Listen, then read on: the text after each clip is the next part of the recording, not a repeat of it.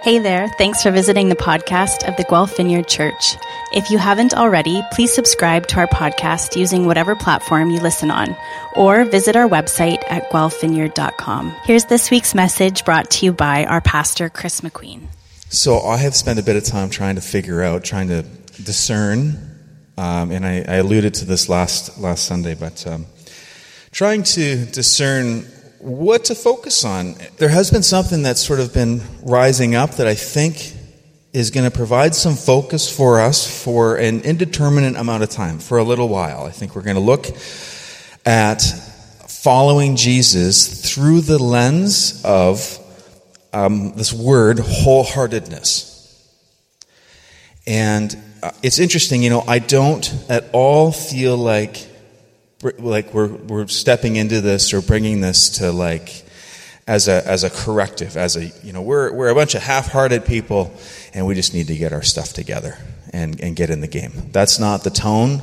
There's an invitation to us to explore what it means to be wholehearted.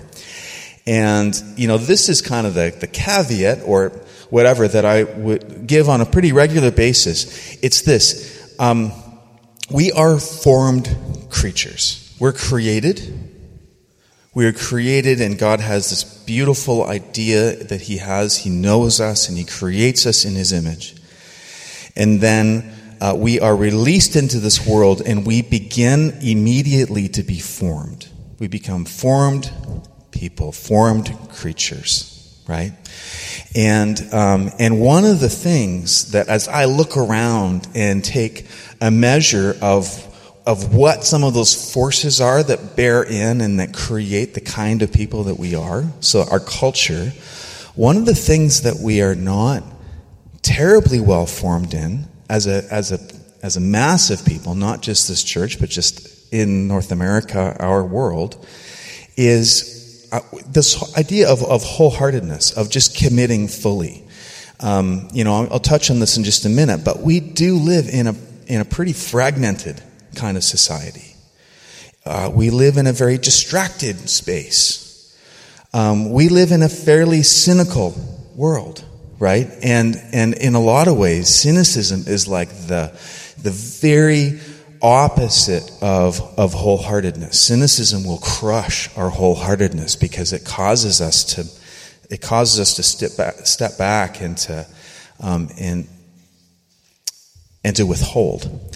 And so I think that there's a lot that we can unpack through this together. What does it mean to be wholehearted in our relationships with each other? What does it mean to be wholehearted in our commitment to the things of the kingdom? What does it look like to be wholehearted in our worship, right?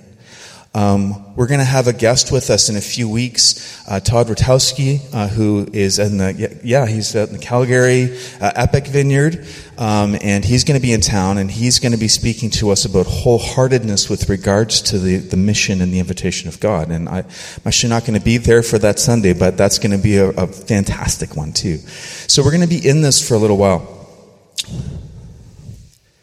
So,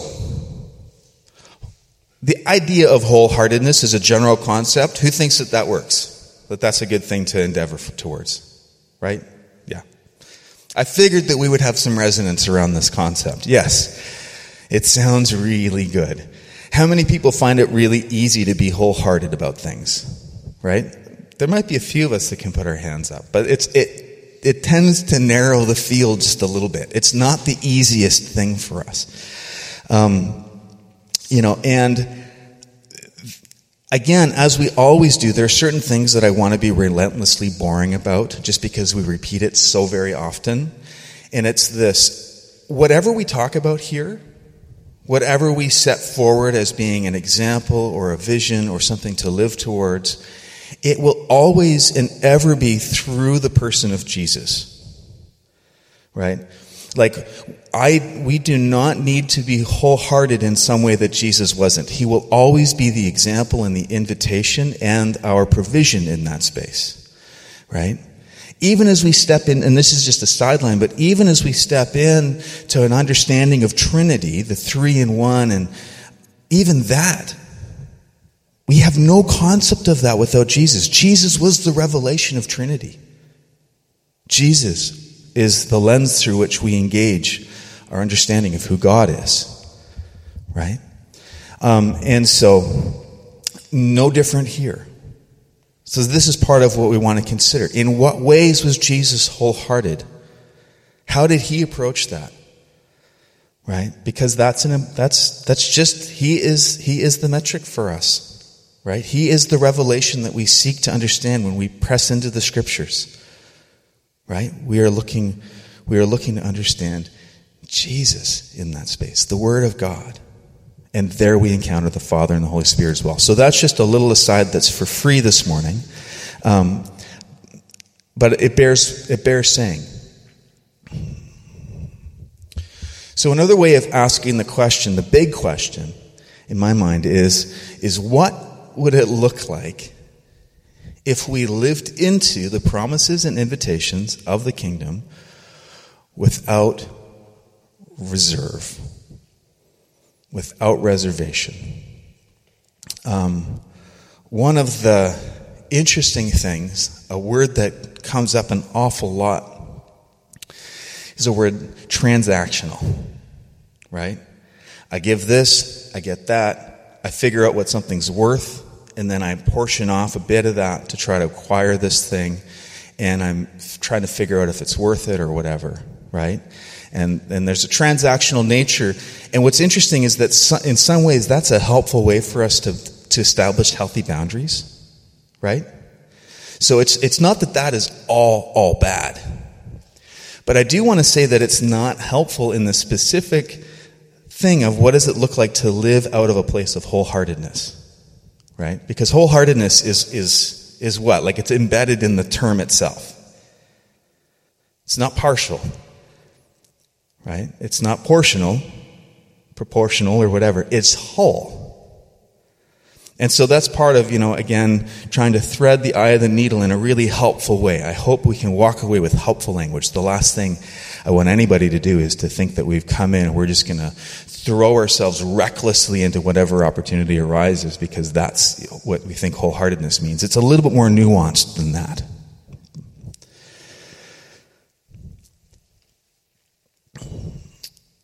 I also want to just throw this out that wholeheartedness is such a helpful way of looking at the world, because I can look at something and kind of focus my attention on it, right? I can pull my attention to something and I can navigate, and my brain is kind of figuring out what's the right thing to do here.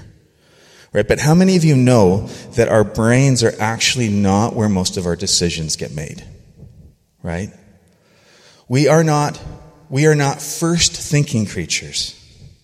We are first feeling creatures. We are first loving creatures. Right? And so there's a guy named James K.A. Smith, who wrote a book called Desiring the Kingdom. And it's a fairly hefty tome. I do recommend it. It'll kind of kick your butt a little bit in terms of it's a hefty read and it's not the easiest. Sometimes he's fairly harsh, actually, but there's so much gold in there. And he talks about this. He explores this, how to follow Jesus has so much to do with how we shape our loves, he says. Shaping our loves. Now, our thoughts are important, and our thoughts are part of that, right? But I don't know about you. In my world, often what happens is that this rationalizes what this is deciding. Right? This rationalizes what my gut is leading me in. Right? And so instead of the tail wagging the dog, wholeheartedness looks like we're giving intention and some thought, some focus to where is our heart leading us, and how is it leading us? Is it leading us well? We are love-driven people or fear-driven people. These are the two seats of our decision making. Right? My best decisions are always made because of love, and my worst decisions are always made because of fear. 100% of the time, I believe that there are very few things that I would cast in black and white terms. It's this or that, but I really think this is one of those. Love, fear, right? And again, we articulate those things here, but we feel them first. And we often make our decisions before we get to this part. So, my friend, he's training for a triathlon right now. Who's run a triathlon? I think there's a couple people. Yeah, I'm impressed. I just wanted to see the hands go up.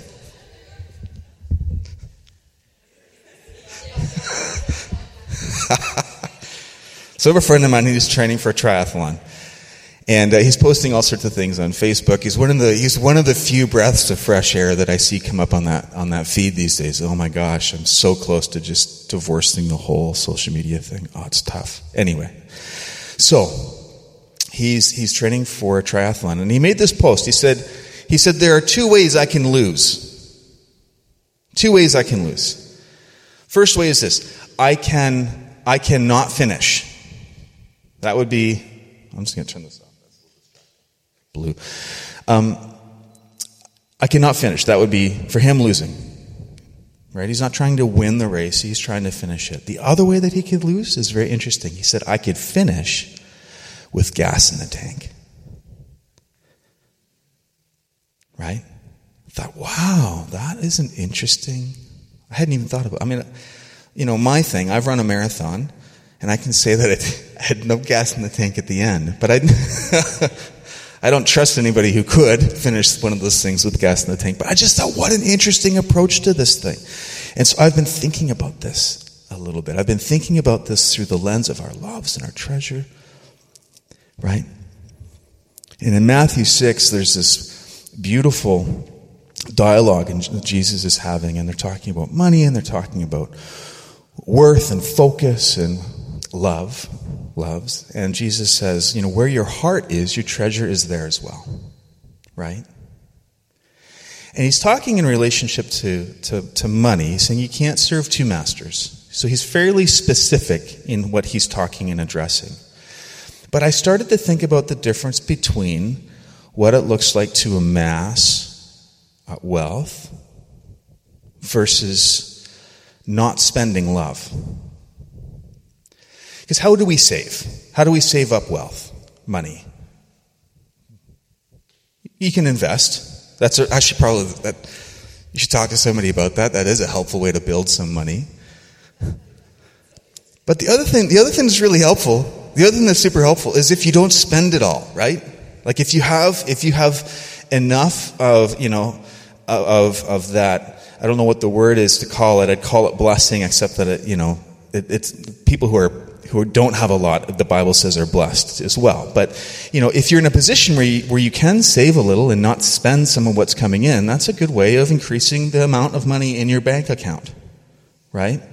And then what happens if you acquire this wealth and you build it up over your lifetime and you take care of yourself? When you pass, what's left when you've done that? Inheritance, right? This is a wonderful thing. This can be a wonderful thing, and it's a beautiful part of the Scriptures. Inheritance is so important. But when I started to think about this contrast that Jesus points to when he's talking about the difference between serving money, right, and this, where's your heart? Where are your loves? What happens to unspent love at the end of your life?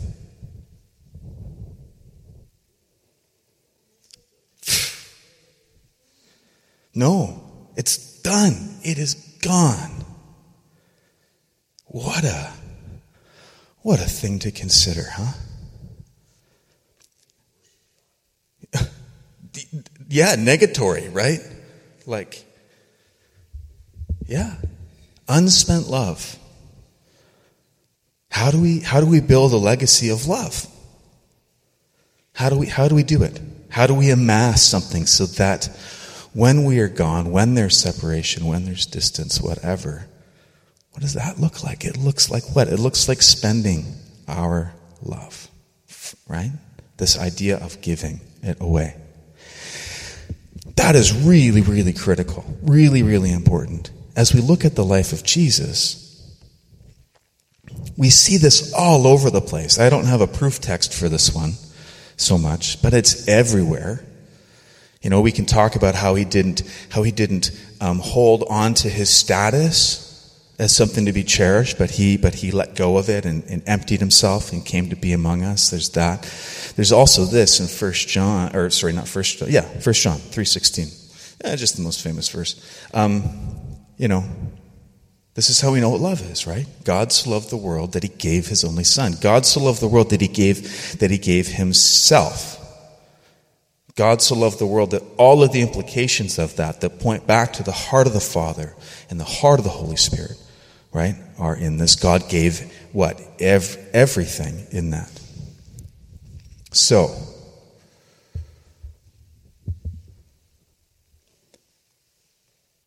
Jeremiah chapter 29 has a really beautiful verse in it. Verse 13, it says this: "You will seek me and find me when you search for me with all of your heart." Right? It's now, and here's the thing that I'm always aware of, because I know how that bad guy shame, I know how he works. I know how shame works. What shame does is shame reverse engineers truth in such a way that you end up on the outside of it. That's how shame works. It'll take something that's true and it'll reverse engineer it, and it'll say, so if you're struggling with finding God, shame on you, you're not doing it well enough. You're not doing it with all of your heart. Right? I just want to cast out that demon of a thought. That's not what we're talking about here. Right? It's never a finger wag here. It's always an invitation. The call to repent even though it sometimes feels like a finger wag and identifying certain things. Understand, it's always an invitation. 100% of the time, it's an invitation. And this is an invitation. Seek me. You will seek me and you will find me when you search for me with all of your heart.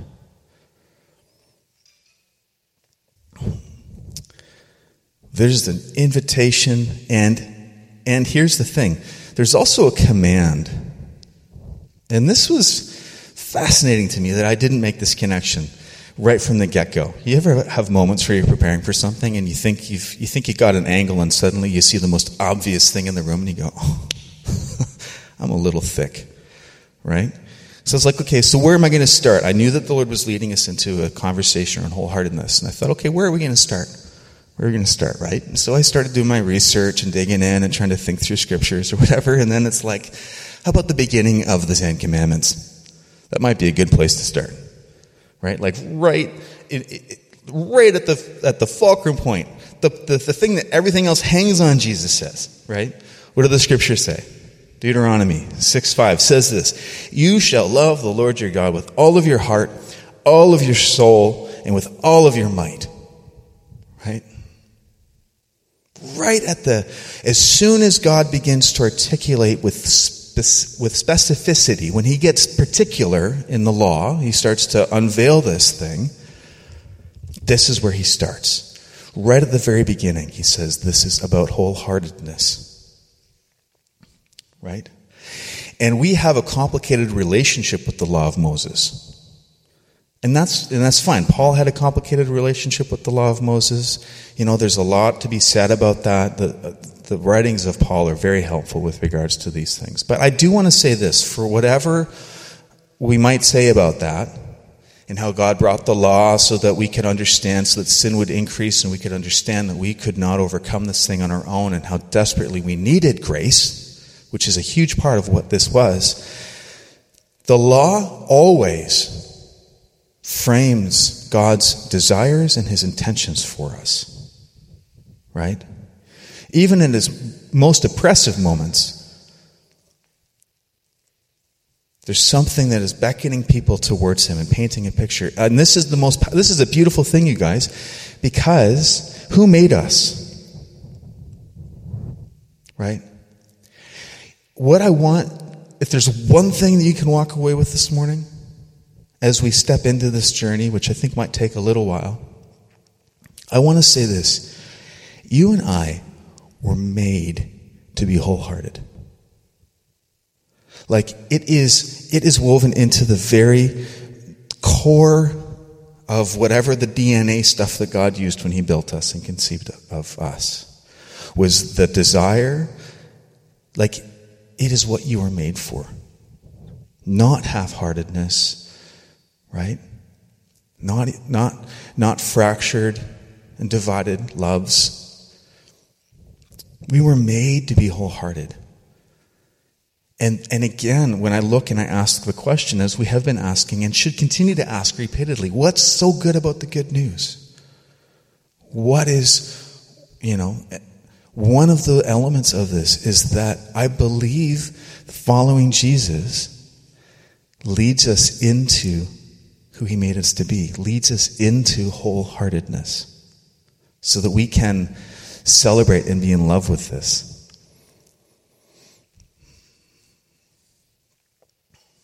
So I'm going to say that is my first big point. And I just have a few of them, so we're okay for time-wise. I'm not going to keep you too long on Mother's Day. You were made for this. Yep. Yeah. It is good. Yeah.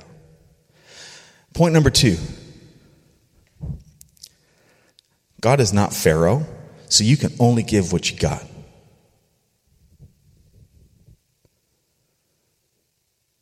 The invitation is not just to people who have complete hearts that haven't been broken. In fact, give the Beatitudes a read for half a second. See what you find there.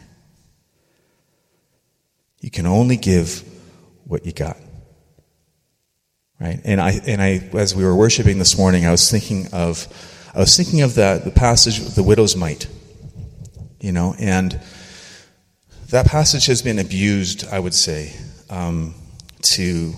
as a tactic to get more money out of people towards the church. I've seen that happen. But the context of that is that Jesus has just finished berating the Pharisees for being so cruel to widows, right? And being so cruel. And then he points this out, and he sees this woman coming, and she gives everything she has, right? And he says what she has given is spectacular, right? And it's actually said, it's one of the harsher things that Jesus has said, because in the context of that, he's actually bringing some heat. He's bringing some heat to his favorite people to bring heat to, right? But it does underline this. It underlines this with such a profound reality. You can only bring what you got, and guess what? That will be delighted in. That will be received. Right? There is no bank account that's of any worth in this equation, in this ecology of let's call it resource, the resource of love. Right? This is why somebody can come in as a bankrupt human being who's had everything taken from them, and they have no capacity for trust, and they have no capacity for love, and they have no capacity like, I've met some people like this. And I tell you, their worship means every bit as much as pick your hero. Right? Every bit as much. Billy Graham, Jean Vanier, who passed this week, a bit of a hero of mine. You can pick your hero, right? This is the beautiful and the equalizing thing. You can only bring what you got. Related to that, which we've touched on, wholeheartedness is not just for the whole, right? If you have a broken heart, God is so gracious in that space. In fact, he's drawn into that. He is so kind, right? He is so kind. The Beatitudes, for the sake of time, I'm not going to read them right now, but you can if you want to reflect on this. This is powerful, wonderful stuff. He receives us broken. Okay, next point. Wholeheartedness, what is it? What is wholeheartedness? I want to suggest that wholeheartedness is living life without plan B.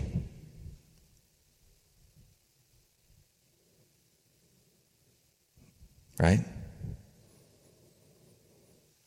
And in that level, it means something. It affects the way we plan. It affects the way we engage those who are around us. It influences powerfully how we deal with pain, right? Approaching life is like there's no plan B. That is what it looks like to move towards breathing our last without any gas left in the tank. Right? Now, again, I want to make sure that I'm really clear. That does not mean that we live life without healthy boundaries. That does not mean that we say yes to everything. That's not what I'm talking about here. Right? But there, at the same time, I think you'll know those moments where you're tempted to lean back to plan B or to hedge your bets a little bit. Right? I hope that in those moments the word wholeheartedness will pop up and no plan B will pop up, and you will lean in heavily to the single invitation of Jesus to follow him in that moment, wholeheartedly.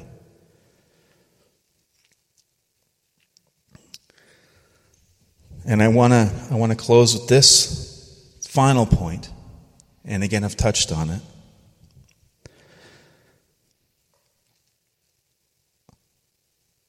There are enemies that exist in our pursuit of Jesus. Some are external and some are internal. Right? There's lots that talk about the battles that we're caught in, what it is against and what it's not against. I want to identify two enemies to wholeheartedness. But I think it's just good sometimes to name your adversary. It allows you to look them square in the eye when you have to. So one enemy of wholeheartedness I've talked about is cynicism. Right? Cynicism is the opposite of sincerity. Like it's where you hold back and you keep a distance between yourself and something that you believe might be good, but you look at it with a cynical view so that you keep yourself safe. I want to encourage us to do the soul work and to press through our cynicism. And most of us probably have it. I have it. I have it underlined in certain parts of my life. I have to fight so hard to get past my cynicism. Right? But when you're wrestling with cynicism, what you're actually doing is you're contending for wholeheartedness. It's not what you're wrestling against, it's what you're wrestling for. You are wrestling for wholeheartedness in your cynicism. So it's a flag that can go up. And the other thing is, again, similar. The other enemy of wholeheartedness is disillusionment. Right? Disillusionment is tied into disappointment. It's tied into saying, you know what, I'm just not gonna. I'll believe this much, but I've only got this. Not I've only got this much to believe. This is what I'm willing to give to this commitment to believe here. I'm gonna apportion this much. This is how much feels safe. That's part of what disillusionment looks like. I want to again invite you to recognize that when you are wrestling with disillusionment, when you see that, when you look at something that you have believed to be true and you know deep in your bones that is still, but you are not wanting to commit to it, and you feel, again, you're creating distance. Disillusionment and cynicism are safety mechanisms. They keep us at a distance, right? And so let's call it like it is. That distance is the enemy to wholeheartedness. Right? So here's what I want to say for a second, just to give us a tool. Because identifying an enemy without any tool to overcome is just another form of cruelty. So there are probably others, but I want to give you one tool. Just make peace with the fact that you're going to be a hypocrite now and then.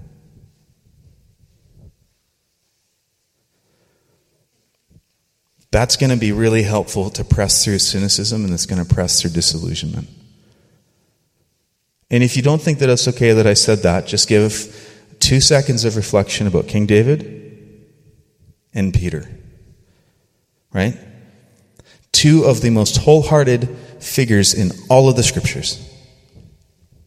Like they are number one and number two, and you can flip them at different times. Sometimes David is number one and sometimes Peter's number one, but the other always follows shortly after. And we would say of both of them, wow, yes, they were flawed, but they were wholehearted, right? So in that sense, my weird way of words, I want to invite you into some hypocrisy. I want you to run the risk of being a hypocrite from time to time. Be ready to repent. Be ready to press back in, to turn around. Be ready to eat, crow. I was going to say dust or whatever. Like be ready for those moments, because that's part of what it looks like to turn. Wholeheartedness is not just in pursuit of God. Wholeheartedness is actually part of how we look at repentance too. Right? Wholehearted repentance is what we're after when we look at that word. It's not just dealing with the very specific thing that maybe we did last week or said yesterday. I mean, it is that too, but we know the invitation is to wholeheartedness in both of these things.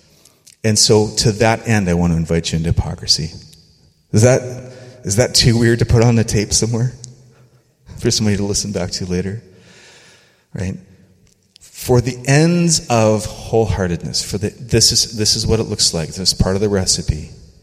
And the beautiful thing is, because of the season we've just walked through, God has us in that. Right? So we can lean out over the edge of the cliff. We can let our whole weight take us over the point of no return, and trust that Jesus is going to catch us there, even when we fall. So that's what I got for you this morning. So if it's okay if I can just close.